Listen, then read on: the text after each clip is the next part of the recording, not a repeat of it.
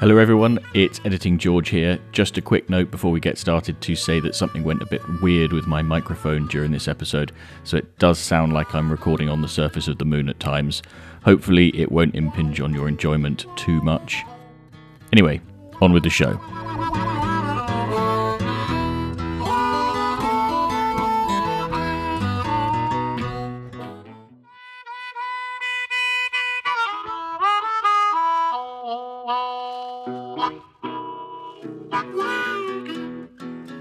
Hello, and welcome to the 60th episode of the Guns on Pegs podcast. My name is George Brown. I'm the editor at Guns on Pegs and head of inspiration at Scribehound. I've got to say that when I committed us back in April to produce an episode every 2 weeks without fail, I thought we had maybe a 50% chance of achieving that. But here we are, almost exactly 5 months later, and somehow we've managed to do 10 episodes without a break. So fingers crossed we'll be able to do the next 10. And we'll hit that century before too long. But I'm pretty excited to have hit another milestone.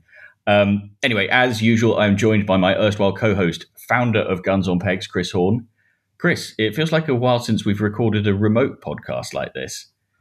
Yeah, I feel a lot more in control of my own choice of drink. It's nice. I mean, the last time we were out, I had a much better drink, which was a lot better than what I've got now. But it's quite nice just to be able to, everything at my desk here, all comfortable. You know, you just said every 2 weeks. Yeah. So I haven't told you this. Someone came up to us at the game fair and he said, oh yeah, it was a really nice idea to commit to recording every 2 weeks. It's a shame you haven't done it though. I was like, what? We've tried so hard to make it every 2 weeks. I am deeply offended. I know. Whoever that is banned. It's a shame. I was put out by that for you, really, because I know you've tried very hard. But anyway, we're here, so all good. Yeah, it's great. So I think we should just push on, Chris. We've got a very nice guest with us again today. Why don't you tell everyone who it is? We've got a legend of the sporting art world with us today. He's been a wildlife artist for 30 years. He's also a journalist who's been known to conduct some of the thorniest interviews with opponents of ours. He's a very passionate conservationist and ringer of Woodcock. Getting onto that in a bit, looking forward to that bit. And now he's a Scribehounder, going live in September. We'll also come on to that because that's going to be new to a few people. He's also Welsh, so he's already given up on hopes of Rugby World Cup in a couple of months' time. So if you're on your ride-on lawnmower, take both hands off the steering wheel and give a big hand to Owen Williams. Welcome. Thank you very much. Glad to be here. It's great to have you with us, Owen. It's really nice to have you with us. Are you okay with the rugby jibe? Yeah, listen, that's all just push and shove. It's fine. There's been a lot going on recently on the internet about that. It'll all die down and it'll all be sorted on the field anyway. So that'll be very interesting to watch. Are you feeling confident? I'm not going to go that far. I think it's wide open. Depends on what happens in the next week with Owen Farrell, doesn't it, really? Well, he got the red rescinded, which I mean feels like, I don't know. I feel like there's more to play than just a straight decision on a red card there. Well, I think that I think I heard this morning that that's being appealed. That the rescinding of the red card is being appealed. So they appealed the red and then appealed the decision, and then it's still in the mix. It's kind of like if Virat Kohli got banned from the first match of the Cricket World Cup, they would just say, no, it's fine, you can play. It's not quite the same in level of scale, but they don't want to ruin the spectacle. So I think that they're going to find a way to make him play. That's my opinion on it. Yes. Anyway. Well, Owen, Chris has obviously wound you up about rugby, but I wanted to ask you a question, and it's around shooting and creativity. I think for a lot of people, shooting and fishing and the countryside in general are just sort of pleasant ways to spend time, pleasant places to be. But for others, it's sort of a deep source of inspiration. What is it about these activities that you think makes certain people want to put their creative hat on and make something? What is it that it inspires you, I guess? That's a really good question. And I suppose sitting on my side of the fence, I've given it a fair bit of thought, actually, because it is very seminal to why I got into painting in the first place, painting wildlife. And it really was about going out fishing and shooting. It was about that sort of foraying out into the countryside. That was my sort of portal into the natural world. But it went further than that. And I've written about this in the past as well. I believe we're all hunter-gatherers under the surface. We have a thin veneer of modernity overlaying some pretty strong and powerful genetic forces that make us feel very fulfilled when we go and gather blackberries or mushrooms. And the same applies to fishing. It's about bringing food back to the cave fundamentally. And some of us feel it stronger than others. You might say I'm possibly a little bit more primitive than other people because I feel that. But it's very strong with me and always has been. And it is about just capturing that moment. And I suppose as a youngster, I looked at Sir Peter Scott's paintings, those highly evocative pictures of crepuscular light and geese. And that really captured my imagination. And I just wanted to be a part of that. I wanted to express that same passion that came through Scott's painting so powerfully. And that's where it started, basically. And I've been doing the same ever since. I love this hunter-gatherer discussion, I think you might have raised it when I've been with you before. But I think, as you say, it's in everyone, and it to a greater or lesser extent. But it's definitely there in people, and they don't quite realise it. And it's like trying to explain what is it that gets people out of bed to go shooting, and you can't put your finger on it apart from that point, which is it's just there and you don't know it. Absolutely. And I also think, it is driven by that very fundamental need to have some food. It's as simple as that. When our Neolithic sort of forefathers were out there hunting, the day they came back with a great big aurochs that was going to last them for the next week, the pressure was off. And that's when minds drifted to other things and creativity started. I believe strongly that's when the first cave paintings happened. And in a sense, I'm a modern day cave painter. You've absolutely anticipated my question, which was, do you see a direct line between those people who were painting bison on walls in Spain and yourself? Totally. That's such a cool thing. I love that. I've never thought about it that way as well. That's awesome. Yeah. And you're right. Some of the first sort of figurative art in that sense is of hunting scenes, isn't it? It is. And then you have to question, what were they trying to communicate? Was it a passion for the hunt? Was it instructive? I wonder whether there comes a point within your tribe, as it were, where you've learned all the skills, but maybe you're getting a bit sort of long in the tooth to be running after the pack on the hunt. And that the day comes, as I feel now, I'm getting older, that I can't go out on the salt marsh and plug through mud to shoot geese because it hurts. But in those Neolithic days, maybe the old wise folk, the old wise people who went hunting, stayed behind in the cave and painted those pictures, which were a sense of deification of the animals they hunted. We look how well observed they are, very crudely depicted, but full of spirit and soul. Of the animals they hunted, and a real respect that came through in those pictures.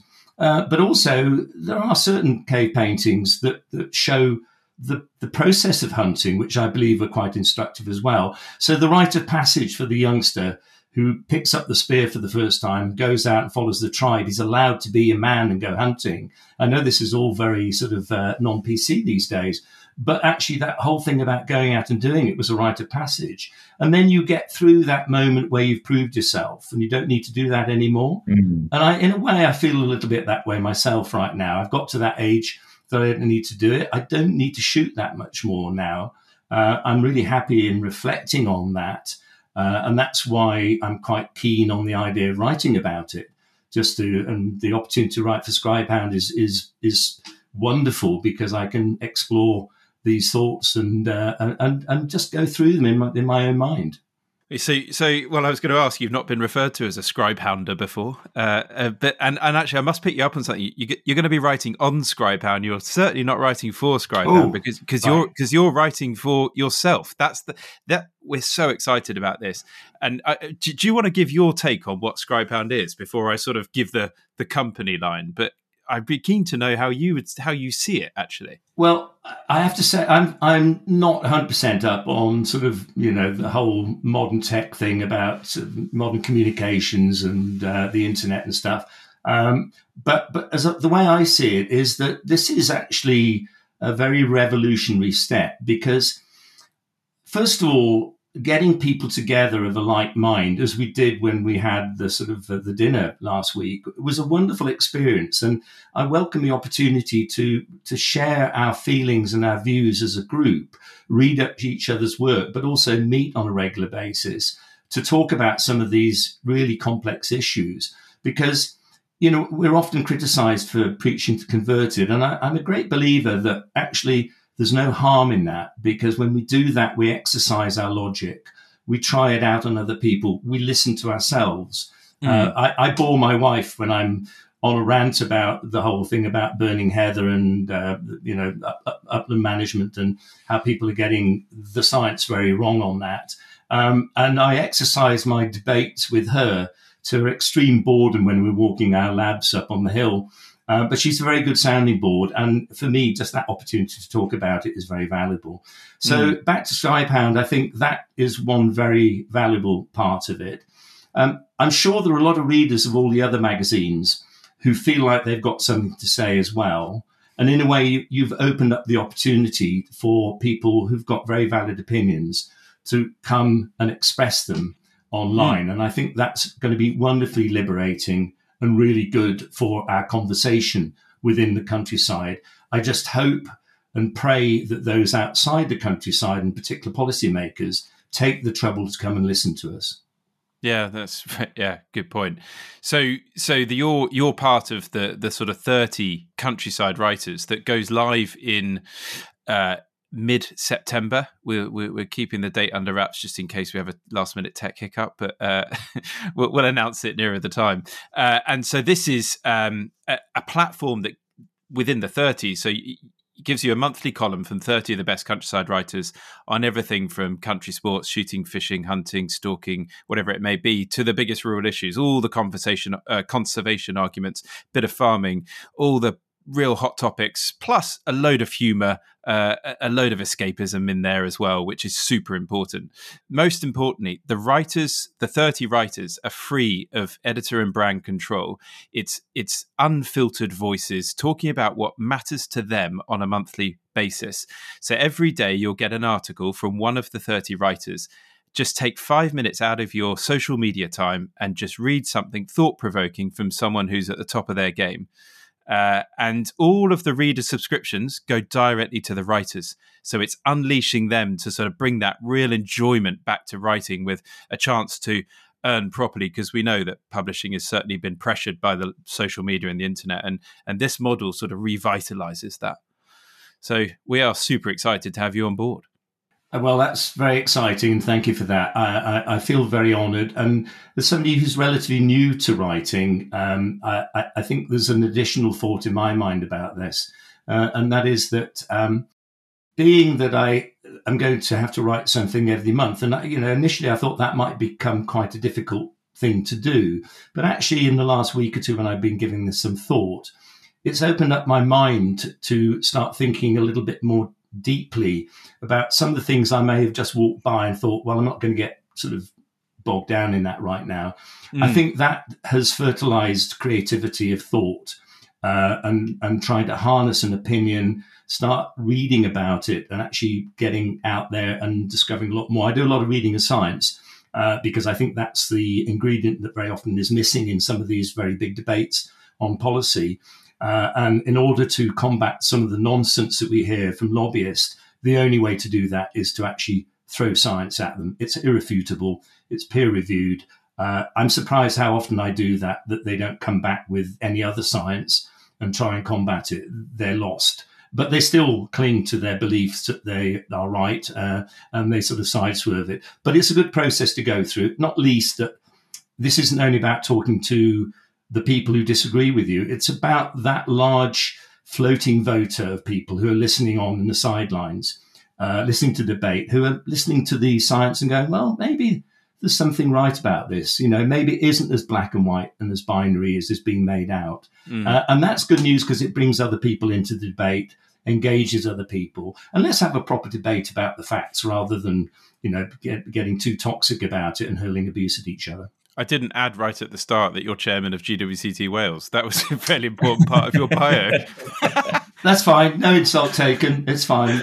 It's just another thing that I'm very pleased to be engaged in because it's given me access to some of the best scientists in countryside research and habitat management. And I read a lot of their work as well. And again, it's easily dismissed. I mean, I'm shocked by, and we'll mention their names here, but I'm shocked about quite a few high-profile people who are very happy to dismiss peer-reviewed science because it doesn't fit their agenda. So GWCT is great in that respect, and I've always been a fan. I got very involved with them through the Woodcock ringing, which we'll talk about later.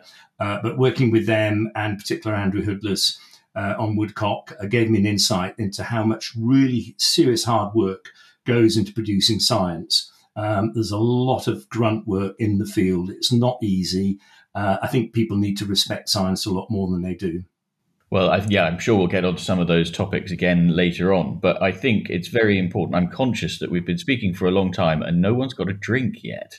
So the way we like to sort of really kick things off on these podcasts, Owen, is by getting a nice full glass of something.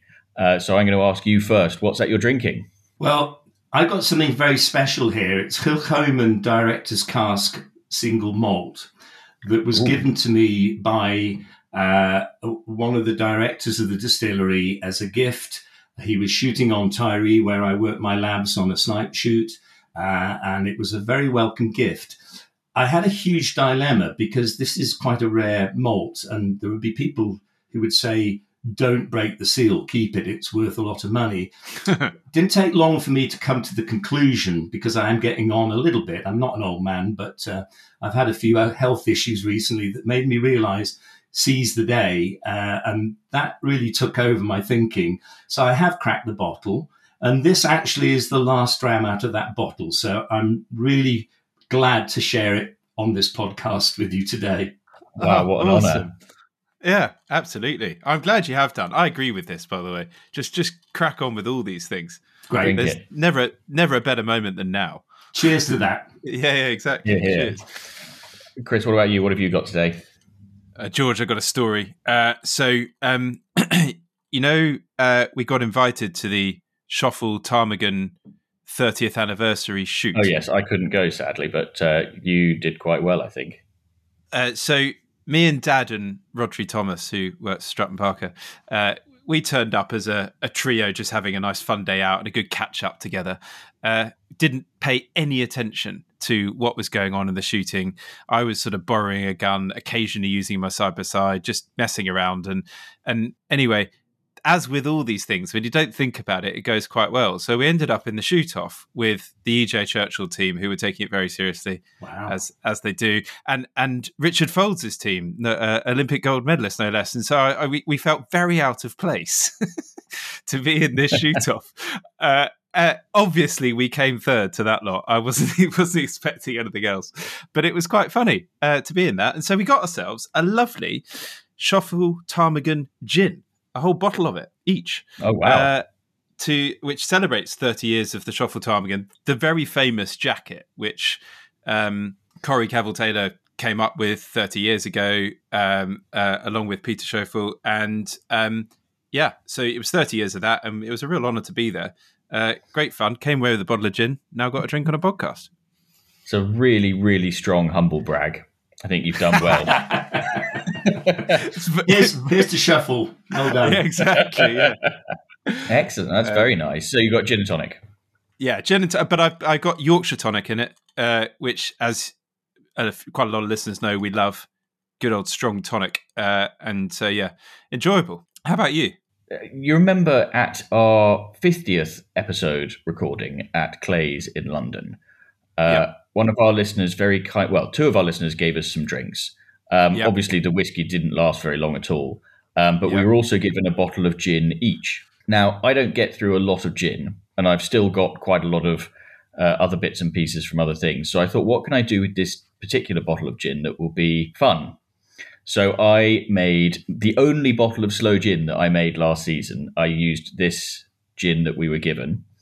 And my plan is when you and one or two of our podcast listeners come and shoot here in Hampshire with us, we'll have this bottle on that day. But I thought I'd better just make sure that it's all right because, sloe gin can be a bit hit and miss.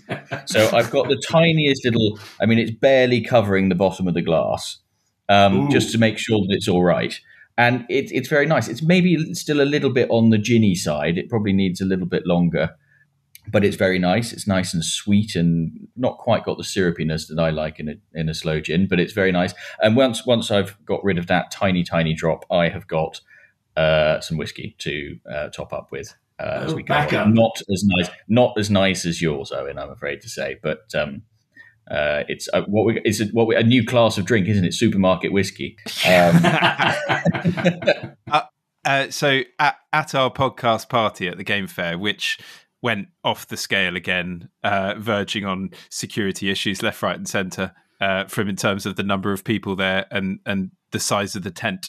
But George very kindly gave me some of his whiskey, so I stood in a chair at the side with a load of George's whiskey, having a very nice time. It was very enjoyable, George. I don't really drink much of your whiskey. Thank you for that. Chris, did you say you stood on a chair? Yeah, just to see over the crowd. Yeah, keep out the way. Surveying his domain. I think I go to bed too early. I missed out. I normally sort of leave the Game Fair at about 7:30, 8 o'clock when all the smart parties end, and I then head for home. But I think I might have to stay behind one of these years just to enjoy the rave. Oh, it's the smartest party, Owen, so you're leaving too early. No, it's very good. George, on that gin that you've mixed with your sloe gin, didn't that very kind listener didn't it have a name on the bottle of the front of the bottle of the gin? Isn't it called? It was labelled "What's that you're drinking?" It's called "What's that you're drinking?" Yeah. So I've got the world's only bottle of "What's that you're drinking?" sloe gin. Very good. So that'll be good. I'll have to lock that up until when is it you're coming? November. Yeah, November. Yeah. Do lock it up because we will definitely finish it for you. Right, good. So we've all got a drink. And what we like to do now, Owen, is we do our listener correspondence section. We ask our listeners to write in to our Whose Bird Is It Anyway section with their shooting quandaries and queries and dilemmas and questions. And we put our collective minds together to try and come up with a solution. We always keep our correspondents anonymous to keep them out of trouble. And this one I have decided to name Ebenezer, who has written, I have been lucky enough to shoot on a small number of days each year over the past decade. Nothing fancy, mainly farm shoots in the home counties. Despite 10 years behind the gun and many a promise down the pub, I've never got round to buying a day in return for the many kind invitations that I've received. In fear of further abuse at the bar and dwindling invites, and to the dismay of most of my friends, I've finally pulled my finger out and purchased a day. I'm fortunate enough that a cousin of mine runs a small 100-bird farm shoot, and given the potential pitfalls of buying one's first day, I thought it was sensible to run this year's through the family. And then he says, as I'm sure you'll know, George, the farming fraternity tends to operate in rather incestuous circles. And I'm not going to make any comment. And most of my friends already partake in a day or 5 at the aforementioned shoot. As this is my first day as host and wanting to ensure the day feels different for those friends who will inevitably shoot so many days at the farm that by the end of the season they'll feel sufficiently guilty that they arrive with flags on Beaters Day, could you suggest a few ideas to keep the day fresh and feeling different? It's probably a little late to be sneaking white pheasants into the release pens, but given the breadth of days you've both been on, as I assume as your guest, there must be some fun quirks, be that drawing pegs, over lunch, or appraising one's performance down the local pub. Ooh. Good. Right. Who wants to go first? I'm going to ponder on that for a while. Things to make the day a little bit different to the one that they might have turned up to the week before. Exactly. Right, I've got one. I've got one to kick it off. We did. I think this has been mentioned on a pod many times ago. But if you Google something called the Durnford Wheel, It is a peg numbering system. It only works for 9 guns, by the way. You need to literally have a PhD in maths to try and make it work for 10 or 7 or 8 or whatever. But if you Google the Durnford wheel, you'll find a link to a page on Guns on Pegs with a downloadable thing you can print out and stick in the gun bus. It is a peg numbering system that matches you with different guns on your left and right throughout the day. So it's quite fun. That's one thing I do. Very cool. So I picked up on the over lunch bit. I don't know what the lunch arrangements at this farm shoot are, and farm shoots can be either quite fancy or a bit rough and ready. But one thing that we did last season was actually on New Year's Eve. We decided to not have a shoot lunch, but to have a sort of extended 11s, sort of late on in the morning, and we had that out in the field. I cooked a big venison chili that we then heated up over a log fire out in the field. And we had that in sort of wraps and whatnot. And what made that particularly memorable is it was absolutely pissing it down. Well, not down, pissing it sideways. It was such a foul day that the sort of gazebo tent thing attempted to blow away, and we all had to stand there and hold it to stop it from flying off. It was just a really nice way to do lunch. And you probably won't have weather quite as grim as that, but if you can find a way of doing lunch out in the field, I think that's a really nice thing to do. I must add to that. The day when the Ineos Grenadier came out for the first time, and we had it on our day in Lincolnshire. Oh yes, yeah. Where at Grimsthorpe, we each bought a dish. Every member of the team bought a dish of something, so there was a mixture of game, and they'd pre-prepared it, brought it along, and then it was cooked on the barbecue. It had to be barbecuable, and that was a really nice touch, because it was kind of like not a competition, but everyone wanted to know what each other thought of that person's dish. And it was really fun, and it was an eclectic mix. It was a really nice addition to a day. I'd encourage that. I think that's all very sensible. I'm afraid my mind went slightly smutty on this. Perhaps I shouldn't pursue that horrible cul-de-sac any further. But I come from this. No, away. No. This will not be broadcastable. I can promise you that. Now, and I think that I come from this from a picking up perspective, because most of my involvement with shooting these days is working my lab on shoots. I've never been a particularly good shot, and pheasant shooting isn't really my bag. I quite like walked up and woodcock and rough shooting a lot more. But picking up is a great delight, particularly on my small local shoots. And I just think it would be quite good fun on one drive at the end of it to give every gun a random dog and set them about going and picking up and seeing how they get on with a complete strange dog and just watching the chaos for a short while. That's probably not very constructive, and it might end up in tears. So no, I love that. I'm parking that gently. You can push it into the curb if you like. Oh, no, I love that. It reminds me of, we have a local rule here, which is one of the drives takes place with the guns lined out in the cross-country, equestrian cross-country schooling field, and there's a water jump. And depending on the weather conditions, the peg is either in front of the water jump or behind the water jump. And the local rule is, if you land a bird in the water jump, you cannot send a dog for it. You have to go and get it yourself. This is a local rule that I made up, and I've not actually had the opportunity to enforce, except for once, which was, I think, last season, when it was frozen over and the bloke just walked over, which was very upsetting. That is very upsetting if you thought about it all that time and that was the only one. Yeah. But I think that's another thing that you could do, isn't it? Is sort of, come up with some sort of little local rules and have some fun with that. I think buy a box of black powder cartridges, stick a couple in each people's pockets in the hurry of the moment, might not spot what you're putting in. It's a nice little addition, little fright. And you get to see someone disappear in a cloud of smoke for a minute, which is always fun. Well, and the other thing I was thinking, I don't know what the other days are going to be like, so it's kind of hard to say, but I would encourage as many hangers-on to pitch up as possible. Yeah. Other halves, kids, wildly inappropriate dogs. The more people on a day, the more hilarity there is. And if you can have a team photograph at the end that, it has to be like a school photo with some people standing on benches and some people sitting down at the front, I think that always makes for a nice day. Yeah. Yeah. Lovely idea. Always agree with that one. Gosh, I should have sat down with some prior warning and thought about this some more. There's lots you can do, but I think he's onto something. I think he's asked exactly the right question given his sort of dilemma prior, which is, how to make a real difference. Everyone wants to make their day memorable, and most people's immediate thought is, well, let's go to the very best shoot and this, that, and the other, and the highest birds or whatever it might be. It's rubbish. That's not the way to make the day memorable. The way to make the day memorable is exactly what he's asked about, which is all the nice things around it. But given that that's his mindset, the effort that will go into it, clearly he's got a bit of attention to detail. I'm sure it will come off perfectly. Best of luck to him. Yeah, I actually really like that question. I think it shows the right attitude, doesn't it? And I think we've given some decent advice. Yeah, I think so. There's some listeners out there that people are going to be shouting at their mobile phones and car stereos and whatever right now. There's things that people have got on that they've been on days and enjoyed, and things that they think others should do.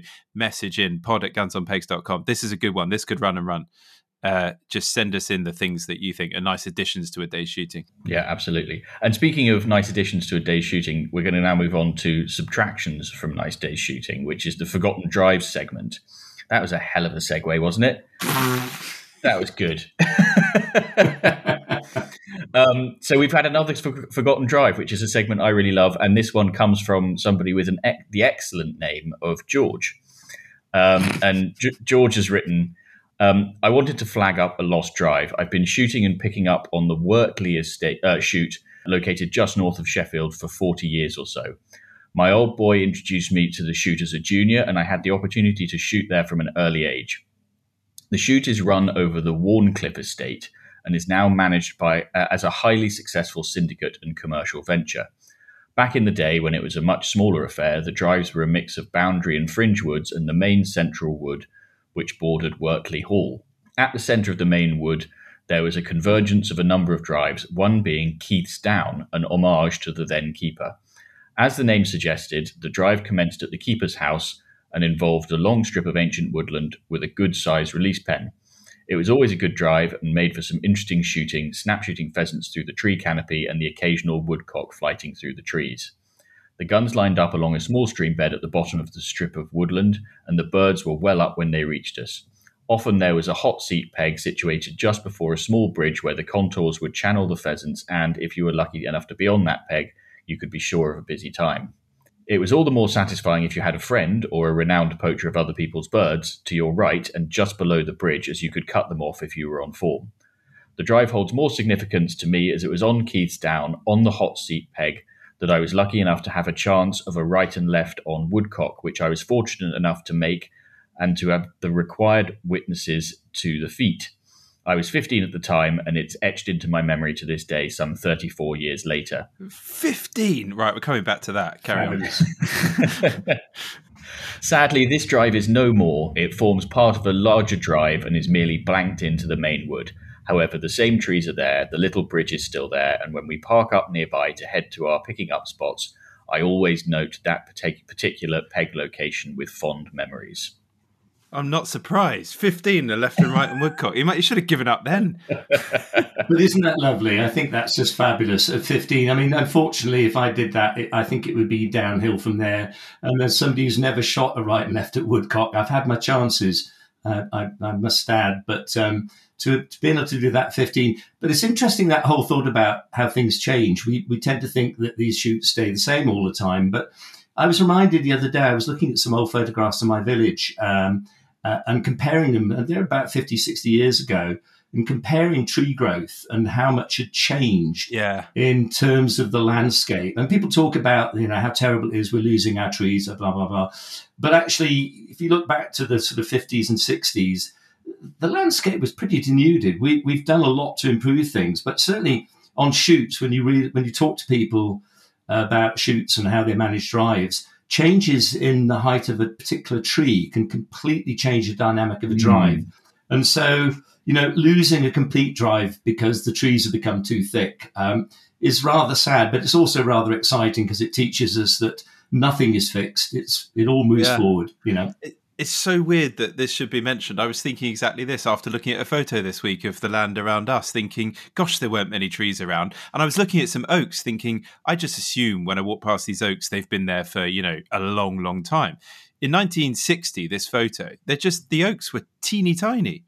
And you think, gosh, yeah, it is amazing how quickly the whole landscape can change beyond all recognition. The thing about the topography funneling birds in one particular direction as well, I think is really interesting. We have a drive here where, if the wind is in a particular direction, the birds will curl on it, and there's a big conifer on the shelter belt, and you've got two guns on one side of the belt and the rest of the line on the other, and they will always duck across the shelter belt in front of that tree, and you have to warn the guns on the other side. They're going to be long crosses. They're not going to be coming at you because the wind is like this, and they're going to dart this way. And you have to say to the gun on the other side, they're going to dart across. If you have the chance, take them before. Otherwise, those other buggers on the other side will get the shooting, and you won't. So yes, keep those forgotten drives coming in. I really like them. That's great. We reminisce so much when we chat about shooting. It's quite. I agree with you, George. Thanks for sticking at it. It's a nice segment because it is all about reminiscing. It's good. Good. Right. Well, from the positive to the negative, Chris, there's an unpopular opinion. Tell us about it. There is, and this one comes from someone that George. From two people that George has named Aristotle and Rene. And Owen, there's always a reason why George names these people, and I'm absolutely none the wiser. I'm sure there is. George, any reason already? There is a reason. It's a bit esoteric. And I do these mostly for my own satisfaction, really. But so perhaps you'd better read. Well, okay. So I don't think I'm giving too much away to say that there is an alcohol element to this unpopular opinion. Okay. And if you're familiar with Monty Python, you might remember the Philosopher's Drinking Song, which starts, Aristotle was a bugger for the bottle, and Hobbes was fond of a dram, and René Descartes was a drunken fart, I drink, therefore I am. I don't quite know why my mind went there, but it did. Okay. I'm impressed that you went there. That's good. I like it. Right. Okay, this all makes sense now. Right. So, and I'm not sure this is an unpopular opinion, but more of a question. But anyway, he asks, do you either travel up the night before a shoot or do you travel up the morning of the shoot and stay over after the shoot? The excitement of a day in the diary with your team builds for several months beforehand. You get there the day before, the suspense has built. You've travelled up or down, you get together for dinner, the dinner escalates. Before you know it, it's 1 a.m, you're trying every whiskey from Isla, and one turns into 2, and 2 to 3, and the night is over. You wake up with the fear of pulling the trigger. You had a great night with friends, but was it worth it? The alternative, which seems a lot more sensible, everyone travels up early, still with excitement, but partnered with tiredness, slow gin at 8:30 a.m, goodness, a fantastic day's shooting, and then an evening where everyone is fresh to enjoy an early evening supper. The devil on my left shoulder tells me that the night before is a far better idea, but the angel on my right shoulder tells me I'm far too old and that I should accept that enjoying the day with a fresh head and a few drinks after is a much better idea. So he's suggesting after, isn't he? It sounds like he wants to do the night before, but thinks he ought to do the night after. Yes, exactly. I think there's some analysis to be done here because it's actually about dealing with two pains. There's the pain of the hangover and there's a pain that I'm all too familiar with, which is shooting very poorly. And I think if they are sort of cumulative, that one stacks on top of the other, you're in for a hell of a day, a really bad day if you've sort of overdone it the night before. But I've got a sneaking suspicion that if you've got such a bad hangover, the pain of missing really doesn't hit the Richter scale. It's overlain by just the thumping head. And you do have a slight excuse that, well, I was last out of the bar last night, so what do you expect? Yeah, yes. It's a pretty crap excuse. I don't like hearing it. I think people just should ignore it and crack on. Chris, you're very much in the night before camp, aren't you? Well, that's because I live in Kent. And if I have to go anywhere the morning of, I have to go near the M25 if I'm travelling. And therefore, it's impossible. So I love the night before. That excitement and that pre-dinner, the vibe. It's undescribable, I think, compared to any other form of dinner that you might have. That excitement the night before a shoot is just, I'm like a kid in a sweet shop. And Yeah, for that reason, I'm firmly in the night before camp. Not just because of traveling, but if you took the travel out of it, I mean, if I hadn't had it my way, I'd do both. But children have now made sure that that's not quite possible. But night before, I think, is better if you had to choose. And traveling is often the boring reason that it makes it so. But doesn't it also depend on 11s and the possibility of a slight top up? I mean, that can change the whole game a little bit, can't it? If you have a little bit of a top up, you can relax a little. Maybe the head goes away a little bit. It makes this all sound like we're a bunch of alcoholics when we go shooting, which is not a good look, I admit. But I've certainly found that I relax a little bit with fishing and shooting. If there's a little bit of a snifter at some stage in the game, it helps you pick your game up a little bit, doesn't it? Or relax, yeah. So I think I come down on the other side, which is I actually prefer to have the do, as it were, the night after the shoot, the evening after, because I feel like if you've had a really good day in the field and you've had probably a lightish lunch, quite a quick turnaround sort of lunch and a couple of drives after lunch maybe, or you've shot through, then you can have a really good feast afterwards. You can get stuck into a couple of bottles of something nice and the party can continue late on into the night. And I think that's a really nice thing to do. If you start the party at 4 p.m, then by 10 o'clock, it's a really good party. And actually that same New Year's Eve I was talking about earlier, that got quite messy towards the end, but it was a really, really good day. And you'll know, Chris, from the times that we've shot, I don't think you and I have ever shot together when I've not been absolutely hanging. That's because I do it. I always make sure I go out of my way to make sure that that's the case. You see, that evening, that I like the idea of, and I've enjoyed those as well, the evening after the shoot. But I think I would be going back to our earlier conversation. I'd probably be somewhere at a wall painting scenes of all the birds that I either shot or missed, and being the true caveman. The night after is so good. It just gets me so excited. Like last year, one of my favourite days was we travelled up the night before, fairly chilled dinner, in the grand scheme of things, but a lot of fun still. And then everyone got prepared for the night after. And what I really enjoyed about it, and I hadn't done it in a while, is when you finish a day and you have a nice cup of tea, and everyone's just enjoying reliving the memories of, do you remember that bird you had when you were on Peg 6 or whatever? And then usually after the cup of tea, tip the keeper, hop in the car and off you go. But at that point, everyone was like, so I think someone said, fancy a beer? And you're like, wow. Yes. Yeah. That's a cool moment. Let me at it. Exactly, yeah. And really, the problem is the death of the shooting party. Yes. It was when a shooting party was a 3-day affair. Pitch up on Friday night, or pitch up on Thursday night. Gentle supper. No dressing for dinner. But then Saturday, pull out all the stops.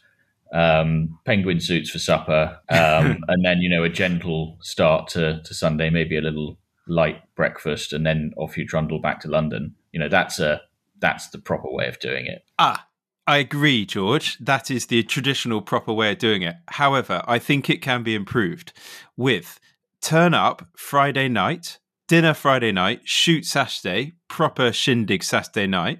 So you know how people talk back-to-back days and it's sort of one day literally back-to-back? I think the best back-to-back is Saturday, Monday.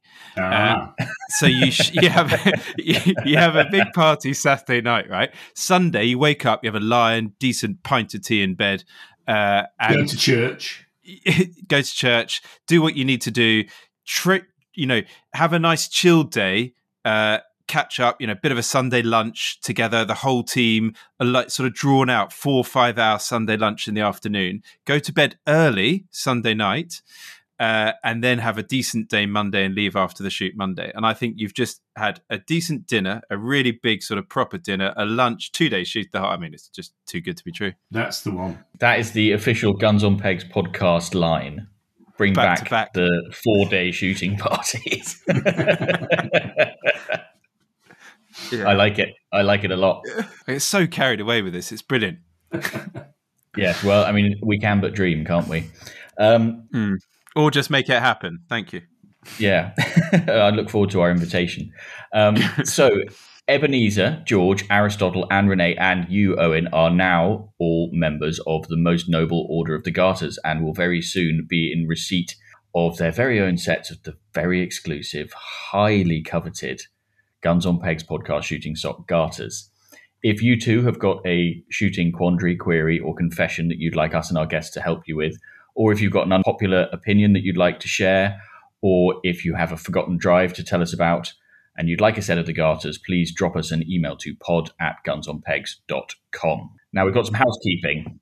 Well, it's more than housekeeping. If you've got a set of those Garters, it just got even more exciting. So, and Owen, you're now in this category. We are having another podcast Garter shoot day. So this shoot day is only open to people that have earned themselves a set of the Guns on Pegs podcast shooting sock Garters. So, of course, you can attend. It is a day on the 20th of October at Brimpsfield Park in Gloucestershire, hosted by Ben Hughes, who's been a guest on the pod before. So he's pulled out all the stops and he's looking after us. It's £500 a gun. We're doing 20 pegs. You're turning up for the occasion here, by the way. We're sharing loading for one another. So we're going to essentially share pegs, basically to get as many people along as possible. Yeah, so we're standing 10. Standing 10 guns. Yeah, standing 10 at any given time, sharing pegs. First come, first serve in terms of emailing pod@gunsonpegs.com. We're going to be staying over the night before because of travel, because people will be coming from far and wide, somewhere not too far from Brimpsfield Park in Gloucestershire. And huge thanks to Jake Wolfe, who's one of the Garter members, who's really stepped up to the mark and made this happen. We had a Zoom call today with Jake and Ben to discuss what's going to happen. So we are very excited by it. It's going to be great. It. Wow. Owen, do you want to come picking up? Will you come on the day and pick up? Well, that would be fun. I have a feeling I might be up on Tyree at that time, so I need to check my calendar. But if I'm available, that would be a lot of fun, definitely. It's such a shooting person's response, isn't it? I'm already doing something amazing. Well, if you are, we'd love to have you there. But of course, if you have a set of Garters, then please email pod@gunsonpegs.com. It's £500 a head. Obviously, the hotel on top, but we're going to pick somewhere nice and affordable, dinner, drinks, whatnot. Be awesome. Can't wait. Yeah, it's going to be great. I love the podcast shoot days. We haven't done one for a little while yet, but that one we did over at Barney's in Wiltshire was such good fun. I was hanging that day as well. It was great. So yes, pod@gunsonpegs.com. Let us know if you'd like to come. The night before, Owen, the night before on that pod day we had last, we read out every guest that was there. We read out their sort of pod name that George had made up for them. That's the only way we know half these people. It's like I want to be Aristotle. Yeah, exactly. But we read each of them out around the table, and we were saying, this is Aristotle, and he was the person who said this, that, and the other, and everyone had a little giggle as they reminded themselves of that moment. It was great fun. So we'll hopefully do that again. Great. Yeah. Right. So Owen, moving on to you, really. You know how all footballers want to be in bands and all musicians want to be sports people? I have this sort of incredible fascination with people who can do artistic things, creative things that I can't. And one thing that I really can't do is draw or paint or anything like that. So I'm really fascinated by it. But you taught yourself to paint, is that right? You didn't go to art school or anything like that? No, I didn't. No, I come from an artistic family. So I suppose what I did have was there was always art materials around the house. And I was always encouraged to pick up a pencil or pen or brush and make marks on paper from a very early age. And from there, you just sort of experimented and picked things up and learnt lessons along the way. Yeah, I think I'm just going back to that earlier part of our chat earlier on about why I got into it and the expression of sort of passion. there was a very seminal moment where I got into painting, and that was that I'd been reading lots of articles about decoying and ducks, and wildfowling was really exciting to me. Crepuscular light, that fabulous atmosphere, watching the light fade on landscape and the sound of whistling ducks overhead. Not the whistling duck species, the whistling of wings of ducks I had. But just that, the drama and the excitement of that moment. And so I made a decoy out of polystyrene, carved it and painted it up in the shape and colour of a teal, took it up to a flight pond up on the moorland near my house here, with the sort of dream that I might be able to attract any passing duck onto this pond. And this pond is a big peaty hole. There's no margins. There's nowhere where ducks would want to feed. So it's not the obvious stopover for any teal or passing duck. But in my mind, this was, it was more about just doing it rather than actually the plan actually working. It was all a part of that sort of exploration. And I went up that evening, put my decoy out, and stood there, a lovely frosty night with the sun setting. And the next thing I know, there was this whoosh of a teal that came and landed next to my decoy, which is all incredibly exciting. And I was quite young at the time. I had a single barrel bicycle that I bought with my Saturday job money. I couldn't afford the 2 barrels. It had to be the one.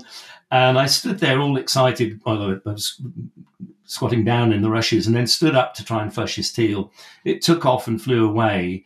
And at that moment, I stood up and pulled the trigger and left the safety catch on. And the moment had gone, the teal flew away, and I beat myself up about the one chance that I had of shooting a duck. So I pulled my decoy in and tucked it in my arm and headed off across the moorland, feeling a bit miserable. And as I walked, I became a little bit more enlightened to actually what had happened. And it was more about the drama at the moment. So by the time I got home, I wanted to capture that. I just wanted to put it down on paper somehow. So I got some pastels out, and that was my first capture, if you like, the first depiction of one of my hunting experiences. And it went on from there, basically. So that was really the start of it. So to go back to the question about whether I, teaching myself, I was pretty poor in terms of skills of drawing at that stage. But I think the ingredient that made that picture work was just that sheer passion. It was that excitement I had about expressing the moment on paper. And I guess over the years, I've increased what I call my vocabulary. That is my skill in using watercolour, so I can say more things with it. But actually, the passion is still there and was there right from the start. And I think that's probably what made people want to buy my earlier art, which was pretty poor, really, as an amateur painter. Have you still got the teal drawing somewhere? Sadly not. It went into the loft, and pastel on paper doesn't last very long in that sort of environment. I wish I had it. That's so sad. I love the story, though. That's exactly what it's all about. Yeah. And I'll tell you what else I really love is the metaphor of technique as being your vocabulary, and the way that you can tell a story through the visual medium. I think that's a really nice way of thinking about it. And it got me thinking about something. Chris, I don't know if this is true of your family home, certainly true of mine, which is that my parents' home is full of sporting art of various descriptions. And I think a lot of it was probably inherited from my dad's parents. And one of the notable features of it is that a lot of it is all quite brown. There's not a lot of color going on. And it feels to me like the modern way, the contemporary way of doing sporting art is very different from that it's almost a different language altogether, to continue your metaphor. There's a lot more colour, there's a lot more light. And it's certainly true of your work. How do you approach something like that? Do you is light the thing you're thinking about? Is it colour? Is it? Yeah, you put your finger right on it. I suppose, to be honest with you, I think I'm a landscape painter first and foremost. It's about capturing those moments, and that is all about light, particularly, as I said before, about crepuscular moments. I find the drama of early morning, dawn and dusk, low light, really exciting. There's something again, I think it's probably deep in our genes. It's the dawning of a new day, the light coming up on the landscape, or the night coming, and the excitement that brings, the darkness, the mystery of that moment. So for me, that sort of fired off an interesting light. And I can remember I spent my first couple of years living in Lincolnshire. And I can remember very distinctly looking out over a landscape. There'd been a big thunderstorm going on and very inky, bluey black sky. And I remember being very aware about the age of 4, I suppose, 4, maybe 3, 4, looking at a telegraph pole that had always appeared dark against the sky, actually appearing light in contrast to the dark background. Gosh. And being suddenly aware of that. And it captured me. I was amazed. Now, I think that's pure observation. It's just looking at it and analysing. And I don't know whether that's instinctive. I do come from an artistic background, and maybe, my parents, my grandmother was a great artist. A grandfather painted a bit. My mum was as well. I don't know whether there was something in the genes that makes you look at the landscape that way. But that set the ball rolling. I started looking at landscape in a different way. So today, my paintings, I particularly with watercolour, getting the landscape right is so important. Putting the birds in is almost secondary. They're sort of transitory through a landscape. A grouse on a grouse moor, it's there and it's gone, but the mood remains. But it's supercharged by the passage of that bird through, and that's, I guess, what I'm trying to capture, that added sort of buzz when you see a woodcock flitting over trees in the dusk light or whatever. I guess it's the wildlife that gives it the story, right? It's if without that, it's a static landscape, but with it, it's a living landscape. It is, and I think because it's sporting art, it isn't just, oh look, there's a bird. We've all been there. It triggers memories of moments that we had, and so I remember. One amazing moment at the game fair when I was exhibiting with, Red Spot Artists had a huge stand at the game fair. We used to exhibit a lot of work, and every evening we'd sort of have a barbecue, a bit like Guns on Pegs, but never as raucous as that because we were artists and fairly staid. But well, hang on a minute. Wait a minute.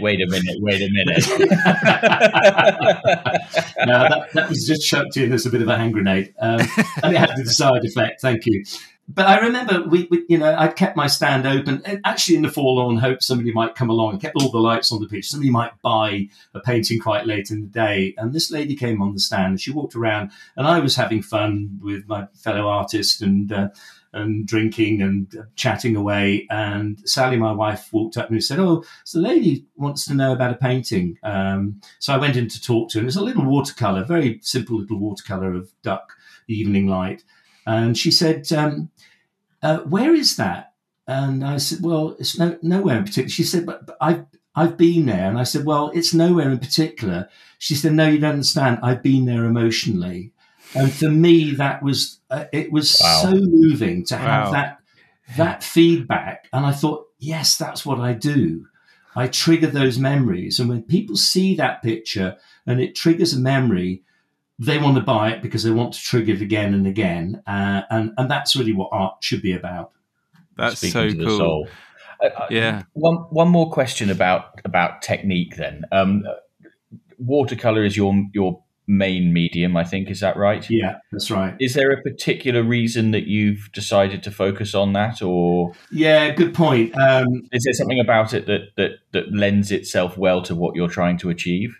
Very much so. You've got it. There was a great artist, J.C. Harrison, who painted a huge number of paintings, fabulous landscapes in watercolor. And he had that lovely sort of Victorian approach to watercolor painting, not overworked, not too fussy, quite loose. And his birds were really good. His grouse, his woodcock were well observed and well drawn. And I loved his work. And he really was the person who inspired me to go down the watercolor path. Because, of course, Peter Scott was an oil painter, first and foremost.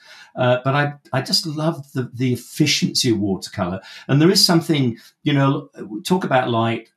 Skies are so important in paintings. And watercolor is very natural because it's the white of the paper that glows through. And it gives us a luminescence that I know you can get in oils, and a lot of good, very, very good oil painters, Roger McPhail and Ben Hoskins, my contemporaries and good friends, do amazing stuff with oil painting, but I still cling to watercolour, although it's a really hard taskmaster. If you get it wrong, you might as well just tear it up and start again, because you can't fiddle with it.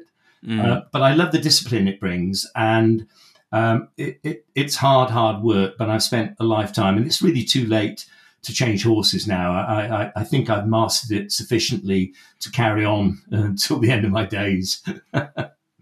I've been scanning through your website, your paintings whilst doing this, and all this stuff about the picturing the moment or that particular place that potentially is fictional. It can so relate to that. There's some stuff on there. It just really gets you going. Very exciting. Thank you. I wanted to ask you about Red Spot Artists. You mentioned them a second or two ago. Tell us a bit about that, how it came about, who else involved. Well, we were a group of artists. I mean, it started. There's a very fine artist and who became a great friend. I met him a few times at the early game fairs I used to exhibit at, and a guy called Beresford Hill. And Beresford was a very gregarious chap, and he's now getting on, so he doesn't paint very much. His eyesight's going, but I phone him up these days, and he's as young as ever. He's one of these really young spirits, and he's great fun and always very upbeat and good fun to talk to.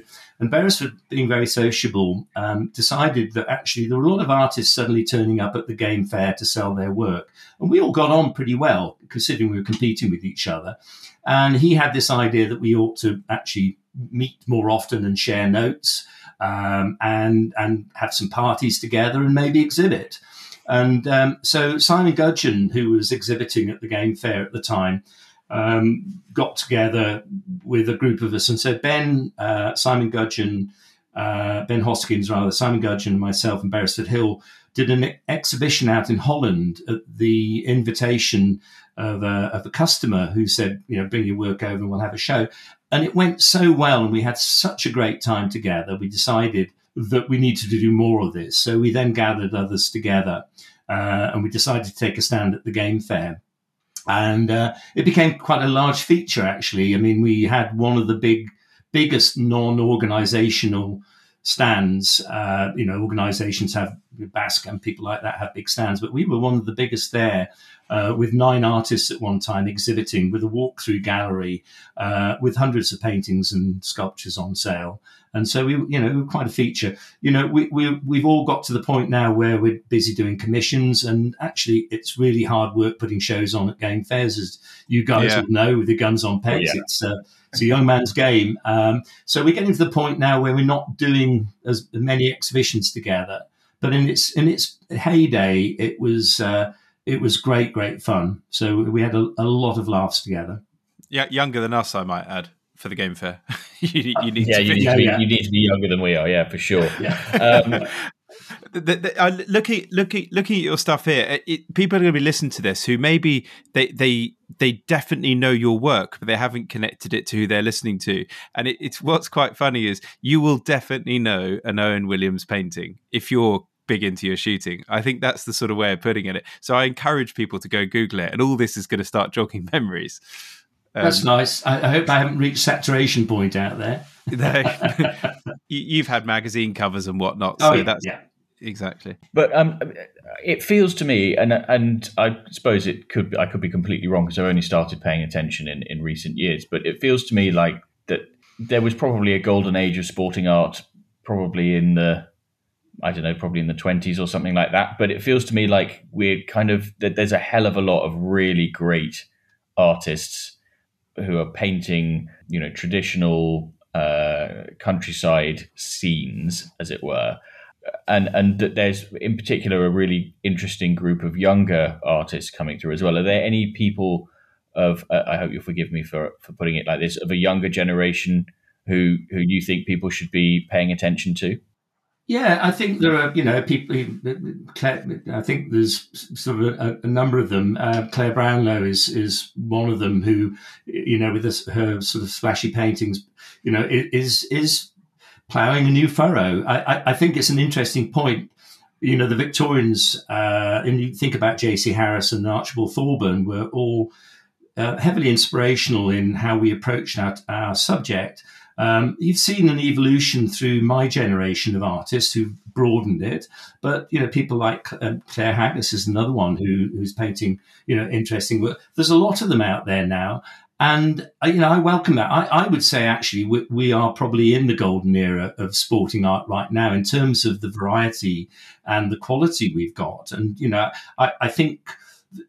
Looking at young people coming in now, there's a huge amount of potential. Looking at myself and how I've developed, it's taken years and years and years to refine to where I've got to now, and there's still a long way to go in terms of painting the perfect picture.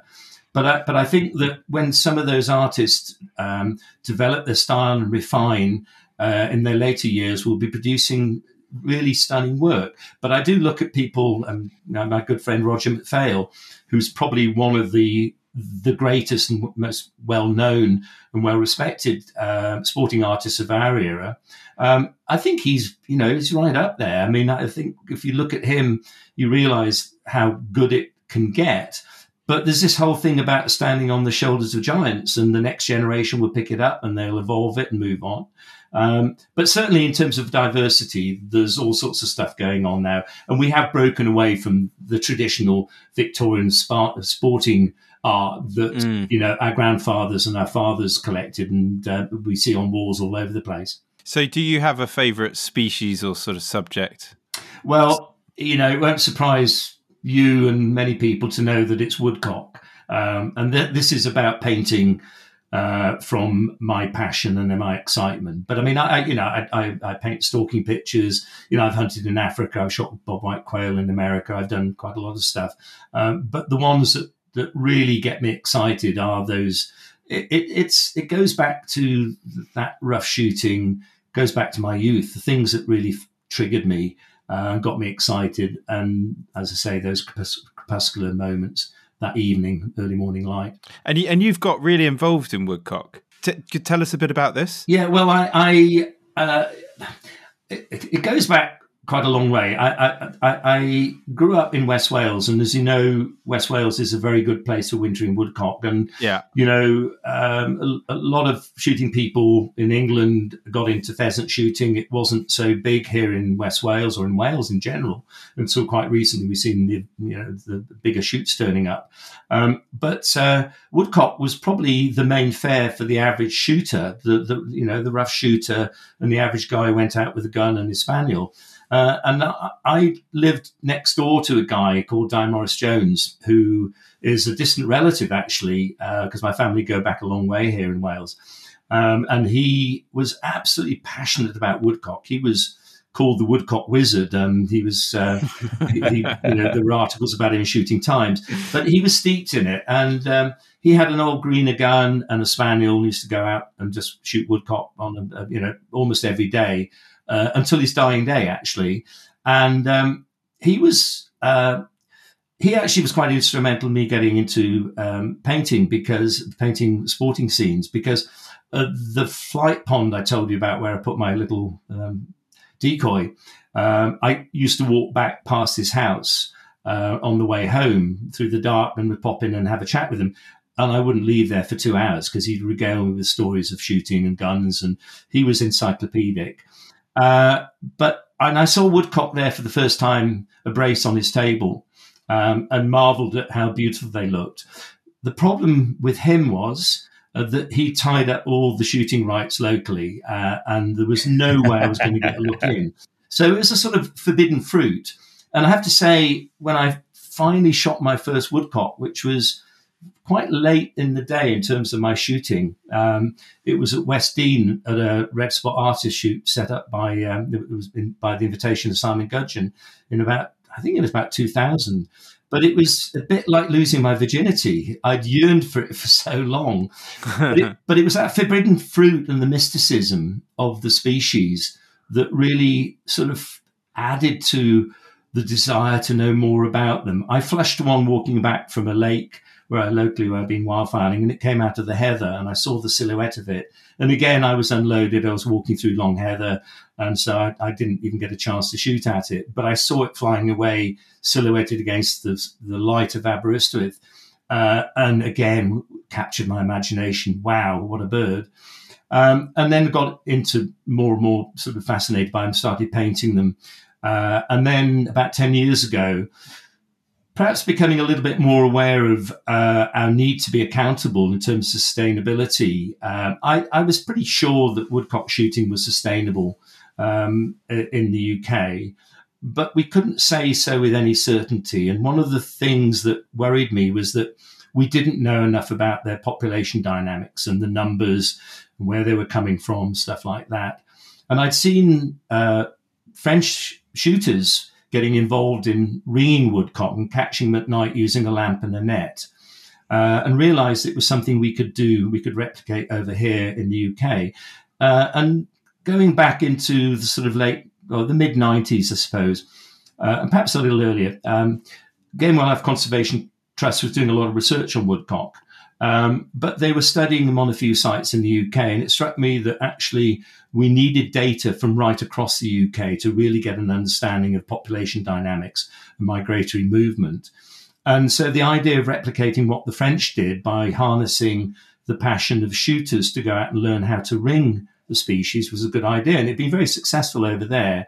And so I started something called the Woodcock Network, and we got a group of people together to try and promote woodcock ringing among the shooting community. One of the problems I hadn't realised was going to be a difficulty was the fact that there were so few ringers and ringing trainers out there who knew the technique of catching woodcock at night with a lamp and a net, that we weren't able to put these keen shooters together with trainers.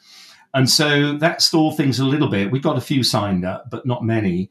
But what I also did with a guy called Tony Cross, who trained me, who's just a legend in the ringing world, bird ringing world here in Wales, he agreed to train me. And what we managed to do was to talk to the BTO ringers and wrote articles in the BTO magazine about woodcock ringing and how you could go out and do it. And as a result of that, more and more ringers are now going out and catching and ringing woodcock. So we've now got to a point where we're ringing about 1,500 to 2,000 a year. Wow. Now, that's a valuable contribution to the database. That's giving us data. Because prior to that, it was around about 50 or 60 a year done on those few sites where people like Andrew Hoodless were doing specific studies or putting radio tags on them. So it wasn't geographically widespread enough. So this is now adding to the picture, which is really great. And so that's really sort of why I got into it. It was that desire to fill in some of the knowledge gaps about the species. So when you're trapping woodcock at night with a lamp and a net, I'm assuming this net is on a fairly long stick. Yeah.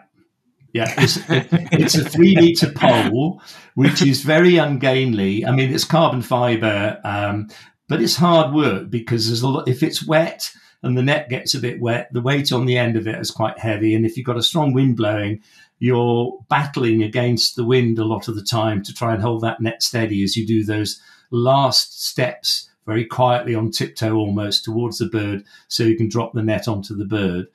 A lot of them get away. They are so quick at flushing. It's remarkable. You think you catch more, but a lot just squeak out between the net and the ground. It must be incredibly exciting. It is. I mean, everybody who I've taken out with me are just mesmerised by it. And actually, it's hunting. I mean, a lot of bird ringers, I was going to say, it is. I mean, a lot of bird ringers will tell you that it's just another form of hunting. You know, it has a scientific sort of outcome, so it's really good. But actually, you know, a lot of my hunting drive gets satisfied on those dark nights out with that net catching woodcock. I reckon you could sell it. Yeah, I agree. And surely you spend the whole time talking ratios as well. Like as in I went up on 4 and I only got 1 in the net. I bet you do. Yeah, no, I do. It's painful sometimes. I mean, I've had TV cameras following me, and it is really painful when you really want to catch one and show it to somebody and you're out for 3 hours and you're still blanking. It can be that bad some nights, particularly when it's frosty and the ground is crunchy. But yeah, ratios are it's just like shooting. Ratios are really important. I don't get longer nets, like longer barrels, and I can't just choke. It's the same old bit of kit every time. but actually, on a serious point, I do take people out with me, but actually, like everything that you do in hunting, you get into the zone. You're in that little bubble, that sphere of light that your lamp casts. And when you're on your own, you really concentrate. You're picking up nuance. You're concentrating on footfall, the ground, stepping over that old thistle head because it'll crunch. You're thinking, you're watching the bird. You're trying to read its behavior. And you're in the zone. And so having somebody else with you, in a way, sort of breaks the concentration a little bit. So it's very much solitary business. But I love it. I absolutely adore it. I can't get enough of it. Can I bring this on to the shooting of woodcock? Because it gets a lot of airtime. Yeah. For the reasons that you've already sort of alluded to. I mean, I don't know what the average journey is for a migratory woodcock, but it's a lot of miles, thousands of miles, I'm guessing, to go, backwards and forwards. You've then got, maybe you want to give the overview of why this debate over shooting woodcock is so nuanced. Well, it is incredibly nuanced. You're talking about a species here where we have a small resident population. And then you have another population of migrants that come in from late October all the way through. In fact, they come in until sort of early December, when the bulk are usually here by that time. But you also get some coming in even later than that, right through to January. You can get little fluxes of birds coming through as well. So you've got two populations going on there. You've got areas of the UK where they don't breed at all, like the West, so Cornwall, Pembrokeshire, West Wales, the western extremities. In fact, most of Wales, you don't get breeding woodcock. So the decline in woodcock, which is of concern to everybody, and it should be, only applies in areas where they breed. Now, the other factor is that when those migrants come in, of course, they water down the numbers. So if you were to shoot really early on, before all the migrants have come in, you're going to have a bigger impact on our resident population. And this is what a lot of the talk has been about. And GWCT have done some work on this, and they've been advising people, as probably most people know by now, that the wisest thing to do, if you're in an area where you have resident breeding woodcock, not to start your shooting until the beginning of December. We did a survey a couple of years ago, and we found that actually 75% of shooters were sticking to that new advice, which is pretty good. So I'm quite relaxed about the sort of impact we're having. The other data that Andrew Hoodless has been gathering would suggest that the shooting impact is not high enough. So it's within a sustainable harvest level that is unlikely that we're having a significant impact on our resident population. But of course, people are concerned about the decline, but they also have to bear in mind that there are other factors that are probably driving that decline way higher than any potential shooting impact. And we're talking about several things here. It might interest people to know that in Ireland, in the early 19th century, there were very few records of woodcock breeding in Ireland at that time. And yet, by the time we got to around about the 1880s, they were widespread. Now, there's obviously a good reason for that. Some people will argue that's because shoots have been planting trees and producing the sort of cover for game birds, and that benefited breeding woodcock. But I think there's another factor at play here, and that is climate change. Now, at that time, we were coming out of what we call the Little Ice Age, and that lasted for hundreds of years, several hundred years. But in the early 19th century, we're still getting some really bad, very unsettled spring weather, which is exactly when you don't want bad weather, when you've got woodcock chicks hatching. They're very susceptible to damp and chill. And therefore, it's not surprising they weren't breeding particularly successfully, and probably sufficient because it was so wet and cold that they just weren't there at all. So the breeding range had shrunk back as that really cold, damp weather pushed forward. So now we're moving towards climate change where things are warming. It's quite likely that that breeding range is extending further westwards because the conditions are more suitable. And that's probably explains why we saw that change in Ireland. And if you look at Gilbert White was discussing the fact that he didn't believe that many woodcock bred in the UK in his time. And so this identifies the fact that we tend to think that things are very static. They change due to climate. But there are other factors as well. I think woodland management is really important and key in this as well. If you look at what's changed since the war in terms of woodland management, in particular coppicing, which was widespread in the 50s, that gave a wonderful variety of habitat and understory, which is ideal for breeding woodcock. Yeah. When the canopy closes, which it has now, and there's some good research demonstrating that, we're now up to, the woods we do have are closed canopy, what they call closed canopy. That shuts out the light, it reduces understory cover, and it reduces the cover for woodcock chicks to keep them warm and protected from predation.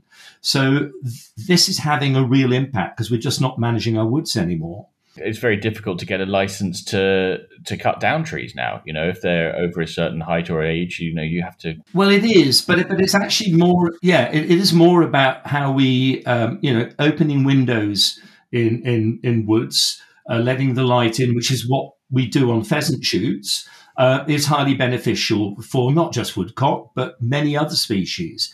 So, people who want to ban shooting seem to forget those are the sorts of things we contribute to biodiversity, that if you ban shooting, there'd be no incentive to do that anymore. And that does lead on to a really important point here.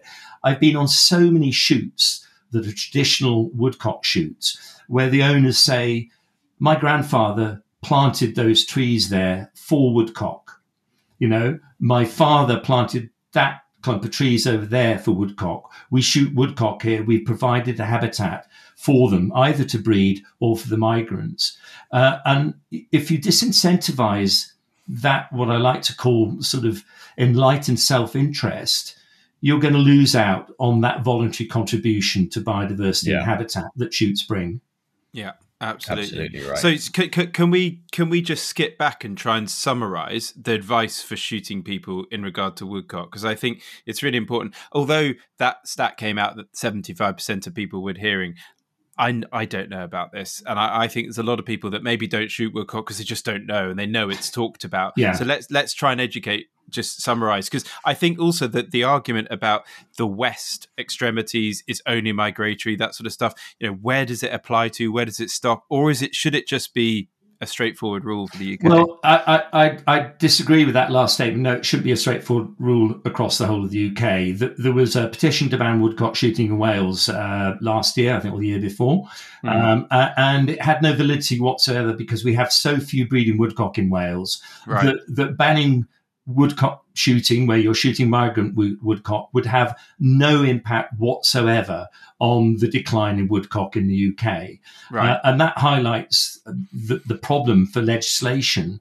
A devolved government means that different areas can apply different rules. That's true enough. But to go back, I value the opportunity to try and explain the thinking behind this, because I agree. I mean, I come across a lot of people who say, well, we just don't shoot them at all. Yeah. And that's fine. And people make their own personal judgment, on the species, and whether now they know a lot more about them, they don't want to shoot a bird that travels 2,000-3,000 miles on its migration. That's a personal choice. That's fine. Other people say, well, because it has an impact on them, migratory woodcock passing through the Western Isles that are purely migratory. People say, we don't shoot them here because, we're worried about having an impact. And, I say, well, there are a few places you might get the odd one on the Western Isles. I think Islay occasionally have breeding woodcock there, but you're not going to do any real harm. So you shouldn't really worry about that. I think if you're in an area where you do have woodcock, absolutely don't start shooting until the bulk of the migrants come in. And then when you do shoot, just shoot carefully. Don't treat them as a pheasant on a pheasant shoot. If you want to take a woodcock home and eat it, I'd say by all means, shoot your woodcock, take a brace and take them home and enjoy them for what they are, which is a beautiful game meat, which is a privilege to shoot the odd one and eat and enjoy with a bottle of fine red wine. But don't treat them as a big harvest thing on the menu. And if you're in an area, then it's where woodcock breed. It's, as I say, shoot very carefully, tread gently. But if you're shooting in general and you've got to shoot in Wales, for example, go and have a look at night. Now we've got thermal gear. A lot of keepers are out looking at foxes. You can count the number of woodcock you've got. And so the Game Wildlife Conservation Trust in Wales have got a project going on the Llŷn Peninsula now with a number of estates up there where they've embraced this idea of setting a bag limit according to what they've got on the ground. And I think that, and they're really open to that suggestion, because then finally a woodcock shoot can say, yes, we are truly sustainable in what we shoot. Yeah. I think they always have been in places like West Wales, because the global population woodcock is very robust and there's no sign that it's falling. And actually, in my experience over the past 10 years, I'm seeing as many, if not more, woodcock turning up now here in West Wales, and I'm ringing and counting them, than I've seen when I started. So I think there's a really robust population, and I don't think we've got any worries about sustainably harvesting that migrant population. So if you're in the extreme west of the UK, you basically don't need to worry. The further east you go, the more you need to ask the landowner, the shoot manager, whoever it may be, about their in situation. If you're right in the east, and this all relates to the 1st of December. After 1st of December, don't worry at all. Is that's right? And I would say, I would actually emphasise southwest rather than the west, because there are places in the west of Scotland where they do breed, and that may be because of the shelter of Ireland, they don't get as much rainfall. They're slightly more sheltered there than they would be. I think the southwest is much more exposed and probably gets higher rainfall, and that's probably the limiting factor that stops them breeding here. I mean, there's no record of them breeding. I'd be really keen to do a study to look at invertebrate life in wet woods in Cornwall and Wales, and see what's available for woodcock chicks in those critical couple of weeks when they need to pack on a lot of protein, just like grey partridge chicks do. I don't believe it's there. There's lots of slugs and stuff like that. But those invertebrates, those creepy crawly bugs that you'll get in a warmer, slightly drier wood in the east, are exactly what those birds need an abundance of. Because these chicks don't probe when they're first hatched out. They don't probe for worms because they don't have their beaks haven't grown long enough. So they're seeking those bugs on the surface. Very interesting. Yes. Really enjoyed this conversation. So, Owen, unfortunately, we need to wrap up. And there is a way that we finish these podcasts, and I have a feeling I know where this is going. It's one last day. Money is no object. Time travel is not an issue. Where would you go? What would you do? Who would it be with? Right. Well, I've given the impression I don't shoot a lot, and I do occasionally. The reason I don't shoot woodcock is because I stopped locally, because it would look particularly daft if I ringed a woodcock on one night and then had to report it to the VTO the very next day because I'd gone and shot it. I've got no issues with people locally shooting woodcock, because the data we get back from that is still valid and useful anyway. Woodcock shooting is still close to my heart, I have to say. And I think I would probably... my choice would be to go to the Isle of Coll with Rob Wainwright, ex-Scottish Rugby International.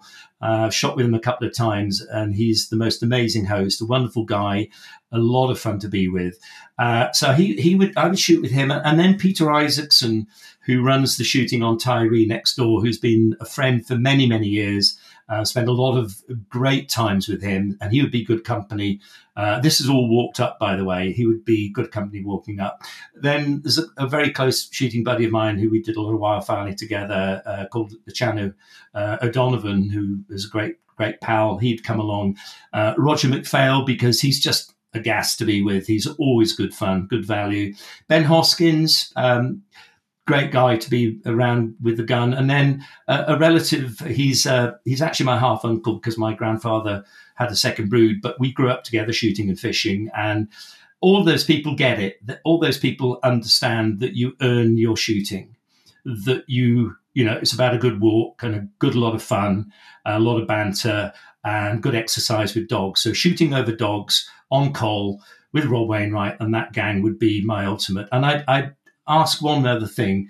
I'd like to shoot with a gun that I shot bobwhite quail with in Alabama a few years ago, which was an 1832 Purdy which was a 20 bore, which was an absolute dream to shoot with. So if I could have that gun to go for a walk on that day, that would be the icing on the cake. Not a problem. Well, Coming it's up. yours. Yeah, I mean, we can't say no to that, can we? Thanks, guys. That's cool. Yeah, lovely. And so wild out there, isn't it? Totally. I remember writing an article about shooting on Col the first time I went up, and I did an article for Field Sports magazine many moons ago when Mike Barnes was running it as Shooting Gazette, I think as it was then. And I remember writing the weather in those Western Isles flags its intention across the sky. If you've done any sky watching, as I do, as a watercolorist, but also I used to do a lot of hang gliding in years gone by, and you watch skies very carefully. And it does flag its intent, so you can see the weather coming in, but it's like an express train. And when it hits you, you know all about it. There's a saying up there, isn't there, that you know when the wind's dropped on Tyree because people fall over.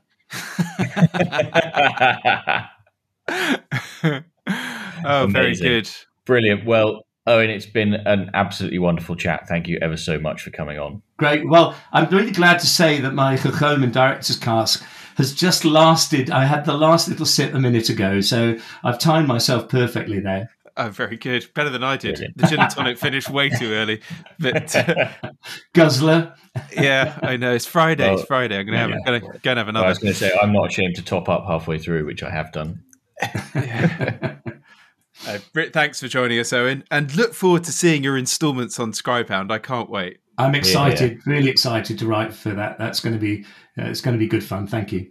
Cool. Great. Well, as per usual, before we go, there is one final reminder that you can get your hands on a pair of the very exclusive, highly desirable Guns on Pegs podcast shooting sock garters by sending us your shooting dilemmas for us to resolve, or by sending us your unpopular opinions, or by sharing a forgotten drive.